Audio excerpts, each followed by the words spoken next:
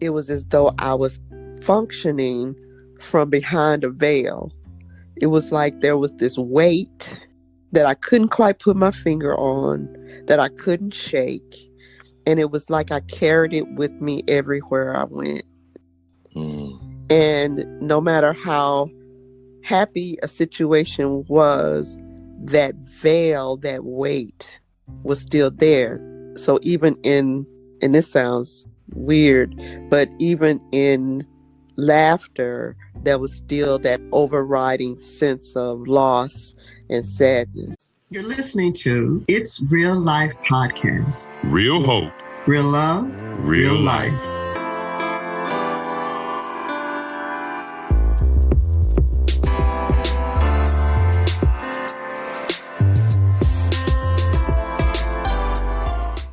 But welcome to the It's Real Life Podcast. We're so excited that you decided to join us. We're going to be talking about a really, really interesting topic tonight, one that a number of us have an experience with. And we're going to kind of take off our armor and kind of dig in. But I can't go any further without recognizing my illustrious, the wonderful, the glorious Deborah Bell. How you doing, sis? You know what? It has been a trying day, but God is good. And I am excited, though tentative, to have the conversation we're about to have. Yeah, I'm with you. The topic we're going to discuss tonight is living through grief. And, you know, grief is a heavy, multifaceted topic. So what I'm going to do is I'm going to kind of take off my armor first. And I'm going to kind of unpack a little bit. I had a couple of experiences. I mean, we're dealing with and living through currently unprecedented times. I don't think any of us has seen a pandemic in our lifetime. And the way that things are unfolding is traumatizing and anxiety causing for a number of us. And for so many of us, this pandemic has hit home because we have loved ones who have succumbed to the effects of the virus and its impact and have passed away. One of the folks that in my life that I wanted to kind of talk about with regard to that was one of my football coaches whose name was Paul Logan. And this guy ended up being kind of the assistant athletic director at my alma mater, North Central High School. And what's really interesting about this particular story is because, you know, as with a number of these stories, it happened so quickly. We're talking about a number of weeks, and from I'm not feeling well, I should probably go to the ER, and in a number of weeks, he was gone. Now, the reason why I bring that up is because there are two major losses that I've experienced in the last probably 3 years that kind of rocked me, and it rocked me in an already sensitive area. And so the first of these two was my stepfather. My mother's husband passed away in 2017, I'm sorry. And that rocked me because they had been married for almost, 28, 29, 30 years, something like that. So basically a good chunk of my life, he was there. And so that was the first, you know, no one kind of can prepare you for the loss of a parent. And so that rocked me. So Paul Logan's passing here recently was a similar blow because he was kind of like a father figure in high school as a football coach. Most coaches are father figures to their players generally. And so it felt like like another gut punch. It was kind of like one of those, I just caught my breath and then it gets knocked out again. And so those two were some major, major blows. And it took some time for me to work through it. And it's stages, right? And so you and I have actually had a conversation about this, Deborah, in terms of the waves of grief. And I was even looking up the stages of grief. And I realized that I think I skipped over a bunch of those.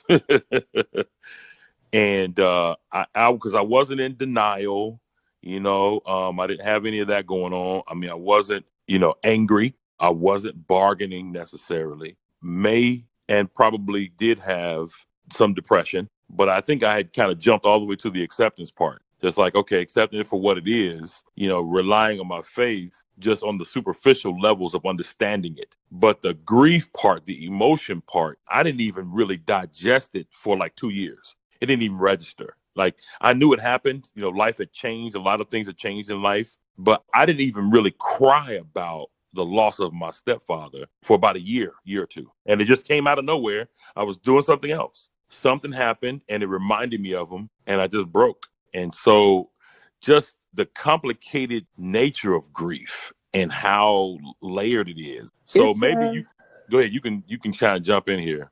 Yeah, you're right. It is complicated because we all experience what we experience in grief in our own way. And you mentioned going through the stages of grief. And the thing about that process, those stages, they're not linear. You don't go 1, 2, 3, 4, 5. And sometimes you jump around and go back through some Yeah. part of it as you're progressing. For me, as I started thinking about having this conversation, I realized that I've experienced quite a lot of grief and loss in my life. And we talked about my sisters. Yeah. I have a convoluted family. That's what I call it. A true Southern African American family where your cousins are identified as brothers and sisters, and then there's step sisters, and yeah. So we're all brothers and sisters. Oh, right. Right. I have a cousin to this day. She calls me her sister cousin. Wow. I grew up with them. And of course, among all of them, I'm the baby girl. Wow. So that gives me certain privilege. I don't know nothing about that baby girl. Yeah, I'm the oldest, so I don't know nothing about what you're talking about. I get frustrated by it when I see it. So my three sisters were with me in my house during Katrina, and all of them are now deceased. The first two passed away within 3 months of one another. The first suddenly, she had just turned 65, retiring from her job in Jefferson Parish School District, and had not been feeling well, was getting ready to go to the doctor that next day, and she didn't wake up.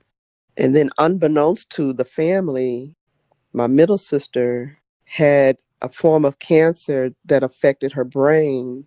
And within 2, 3 months, she was gone.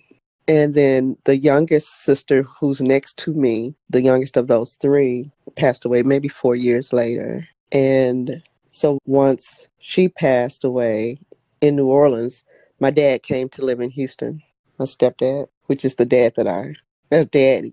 Yeah. And he passed away a year ago, March. Mm. And so out of those experiences, each one impacted me differently.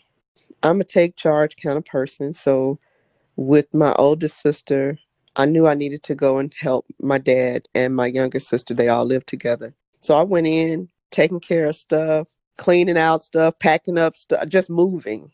And it didn't really hit me until after my second sister passed away. And that made me sit down and began to process what had happened. Mm. And I realized I didn't take any time to feel through that process of loss because I kept doing. And even now, I remember journaling. I'm a big journal person. Mm-hmm. And I told one of my girlfriends, look, this is where those are hidden. So if you hear that I die, make sure you get there in time to get those before anybody else does. Yeah, some stuff in there. So I remember journaling about my sisters and asking God, okay, who's going to be my confidant now? Wow. Who's going to be mom to me now? Wow. Because those were positions that my sister, who's going to be my ride or die now? You know, that void that you feel is there. But I don't think anything impacted me the way the loss of my stepdad did. I literally gave myself room to grieve. And after a year and some months, I feel like my head is just process. We have to allow room to feel what we feel. And often we don't. So for you, I mean, it was probably months before I literally cried. I'm like the whole ugly cry. Yeah. You know, that gut wrenching. Yeah. cry. Yeah. And for you as a guy, and I know guys don't always connect with feelings like that. Right. How did that show up? The emotion that you mentioned, how did that show up for you? So there's more to the story that kind of that may give some context to maybe how that manifested in my life. So, my stepfather, it was a sudden thing where my mother had talked to him that morning. He had dialysis because he was on dialysis at the time. He had dialysis that morning. He had been complaining about kind of a headache for a couple of days. They had a doctor's appointment that morning to get it looked at, to get it checked out. She said she talked to him about 9 or 10 o'clock. Had an appointment at 11 to go handle some stuff for her brother, who she is a caregiver for, and was going to meet him at his appointment, I think around like noon. Mm-hmm. So she called me at about 2 o'clock and said, Sam missed his appointment and he hates being late. She's like, I called, I think she called to see if he had gotten there, and they were like, yeah, he's not here yet. And she was like, he's not here yet, because she called late because she was going to be late. And she was trying to make sure that he knew that she was going to be a little late. And she was like, hold up. And I was like, okay, that's not like him. And she told me, she said, the Holy Spirit told her, come get me. Mm-hmm. So she called me, and I just heard her voice sounded different. And she explained the situation to me. She said, I need you to ride with me back to the house. And immediately I was like, okay. And I began to kind of prepare myself, like, okay, Lord, okay. And so she, came by, I rode with her to the house, and I was praying. I was like, she said, if his car's here, something's happened. And so as soon as we turned the corner on their street, his car was there. And she's like, okay, this ain't good. And I was like, well, Mom, I said, here's the thing. We kind of praying on the way over, and I was like, Lord, give me whatever I need to be what needs to be, to happen in this situation. Because, again, I'd never had that kind of experience. So I was like, okay, as soon as we stopped, I jumped out the car, ran up to the door, because I was like, okay, I don't want her to be the first. If something's happened, I don't want her to be the first person. Let me get in here and get to doing some stuff if I need to. And I came to the door, and he was slumped over in his chair. Mm-hmm. And I was like, okay. So the door was locked. I had to wait for her to get to the door. Now, she was a homicide detective, police officer for a number of years, so she knows the scene when she sees it. So as soon as we walked in, she was like, yeah, he's gone. And I was like, no. I said, so I went over, picked him back up, laid him back in his chair. And it was interesting because we had not been, at a good place in our father-son relationship at this part of the season. We had always been cool. We had kind of a patch where we were just a little rocky, and the Lord had kind of impressed upon me to make things right. And then it was like increasingly, he was impressing upon me with more and more gravity. You don't have time. You need to make it right, like now, with a sense of urgency. And so I did. We kind of talked and that kind of thing. And so we kind of were in a good place. So when I walk in and I see this experience, I went numb, actually. It's kind of like I just went into a mode where you got work to do. Mm-hmm. I don't have time to feel right now. We got to get this situation under control. So I pick him back up in this chair. I'll never forget the scene. I'll never forget the visuals. And I was talking to him, and I was like, "Come on, big guy. Okay, we got to, And I took his pulse. I couldn't, and my heart was beating so hard I couldn't tell whether it was from. So I was like, okay, I don't know if this is something. If he got a pulse or not, I can't tell because my heart's beating so hard. My thumbs, everything's pulsing. So I leaned and put him back in the chair, and he exhaled. And that was a moment. And it's my mother, again, she's a professional. She was like, his eyes are fixed. She was like, he's gone. And so I was still trying to, no, let's just, And she was like, no, Chris, no. And I was like, no, we gotta, let's, I'm still trying to, maybe. And she's like, no, Chris, no. She said, no, so she said, let's go ahead and lay him on the floor. And we got him on the floor because she had called. She started calling the people need to be called. She said, well, I got to handle the business. I'm going to need you to call your siblings. Yeah. So those were hard calls, you know. And I was like, all right, Lord, give me what I need, you know. And so I called each of them, and I knew. So I was trying to find a way to just not shock them into it, but like, hey, what's going on? How you doing? What you up to? Now, I say, okay, hey, are you are you by yourself or what you doing? You at work? What's going on? See if you can step away for a second. I got someone want to talk to you about. Just kind of trying to be cool about it, and then of course broke the news, and everybody reacted in their own way. But each of the reactions, it was hard for me to maintain my composure. But I was trying to be strong because they needed something. They needed something sturdy to hold on to, you know. And so made all those calls. And for those who were in town, you know, they were on their way over. And it was just a tough day. And so I just was numb. I think it was like, I was kind of, I don't know, detached from it because there was so much that needed to be done. And I was like, okay, now I got to be strong for my mama, you know, and there's still work that needs to be done to kind of prepare for everything, get all the planning and stuff done. And so I'm like, Mom, we good. You know, I didn't let her out of my sight. I made sure she ate, you know, Mommy, you drinking your water, you know, because now I'm the oldest. So me, you know, so that was a monster blow. And I didn't have time to grieve because work needed to be done. And I had to be strong for everybody. So I didn't have time, right? Yeah. And, pushed it down. And I think it was kind of like I was hurting and I couldn't find words for it.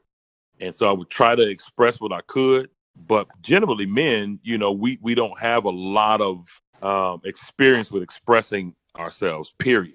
Right. It's usually the issue we have in relationships because, you know, be asking how you feeling. I'm good. I'm fine. You know, we got a few good choice, you know, comfortable go-tos. You want anything beyond that, you know, it's kind of like how, you know, women will be able to tell you that there's a difference between brown and mauve. Brothers, it's like, man, that's brown and brown. You know what I mean? What we talking about? You know what I'm saying? Brothers Right, be like, right. you know, hey, you know, periwinkle, that looked like sky blue to me. You know what I'm saying? Like, hold up.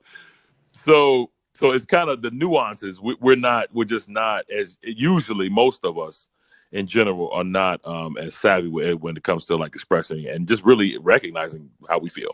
But you know what? You shared something with me about that time and how for a period there were things you didn't remember. Yeah. I think you're right. I mean, you're right. I had heard that people, when they have traumatic experiences, they block out stuff and they just can't remember it.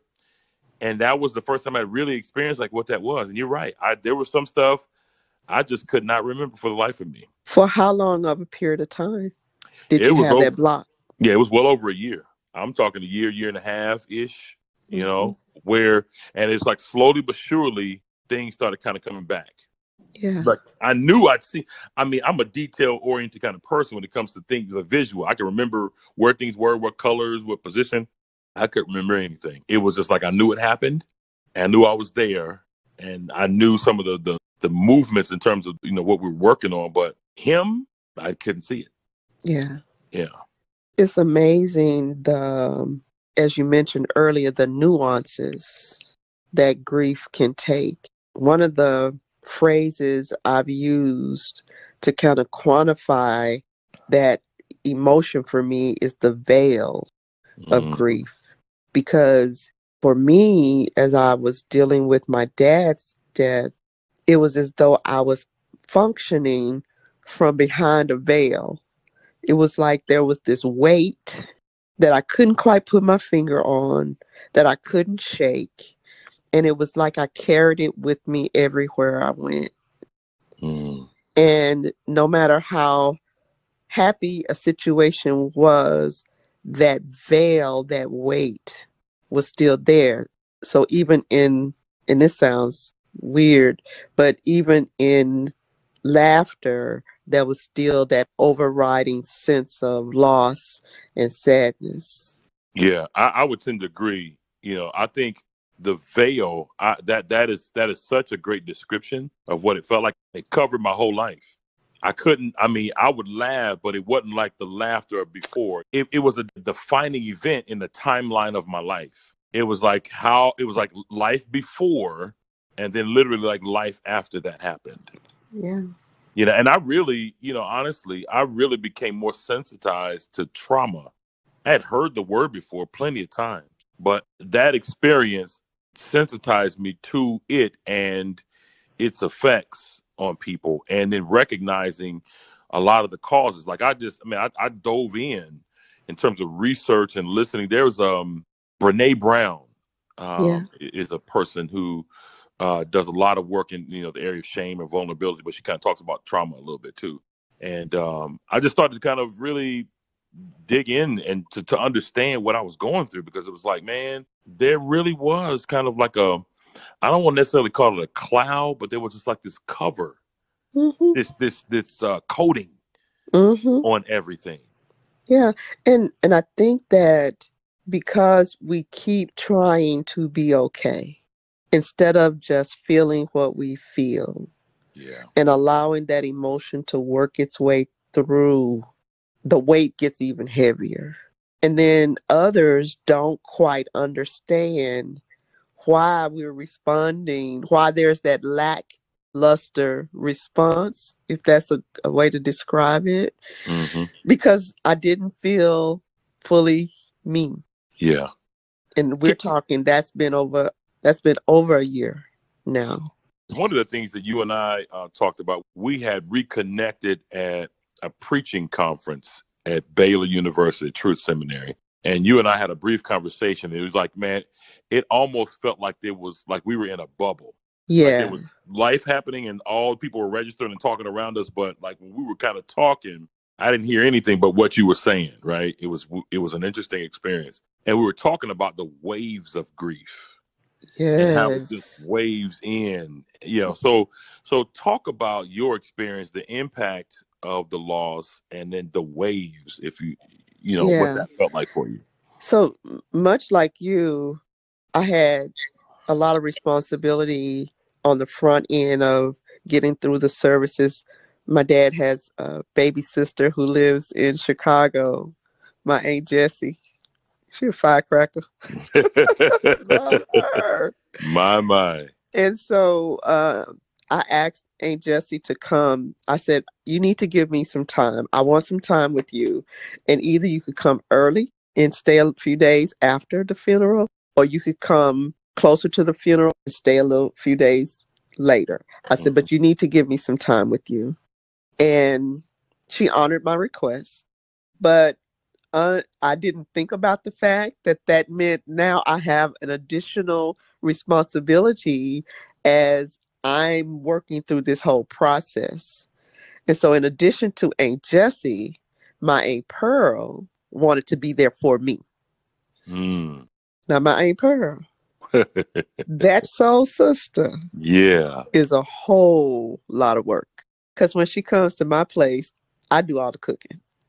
She Oh ain't trying to my. cook nothing. Oh my. She getting up like, what's for breakfast? Wow. And this sister eats for real.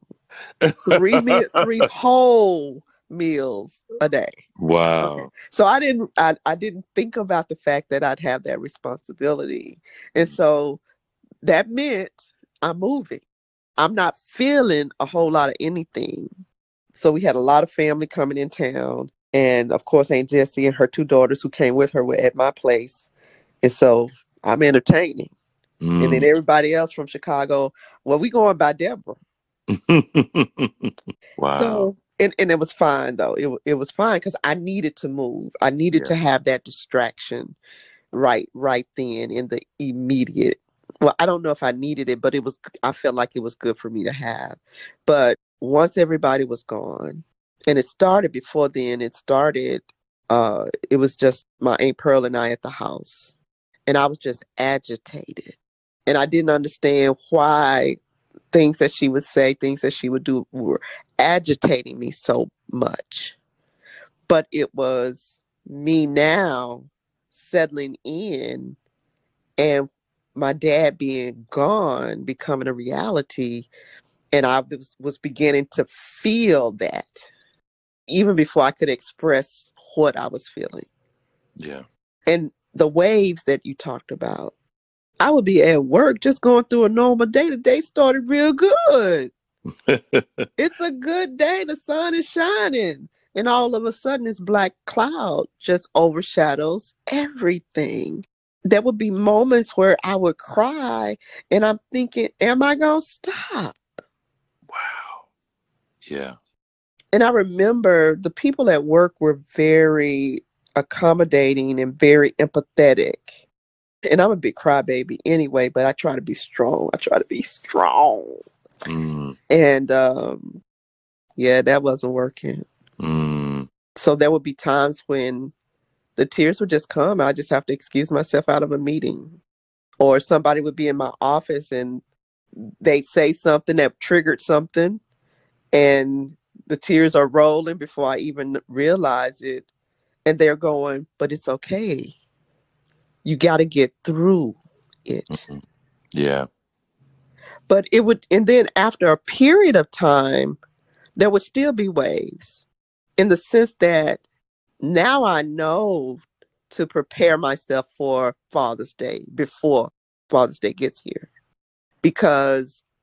Or birthdays. Because I remember one of my sister's birthdays coming up and I started like, I won't say I was spazzing out, but I started feeling all of this emotion and I couldn't put my finger on what it was. And then I realized, well, that's Tootsie's birthday. Yeah. You know, and so that's another kind of the wave of grief that comes along that sometimes is unexpected and surprising.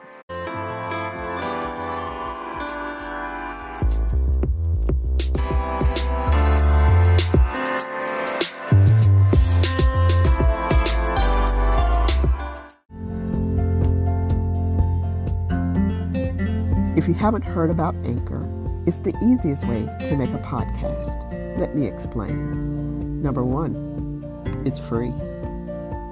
Number 2, there's creation tools that allow you to record and edit your podcast right from your phone or computer. Number 3, Anchor will distribute your podcast for you, so it can be heard on Spotify, Google Podcasts, Apple Podcasts, and many more. Number 4, you can make money from your podcast with no minimum listenership. And number 5, it's everything you need to make a podcast in one place. Download the free Anchor app or go to anchor.fm to get started. That's ANCHOR.FM. Start today.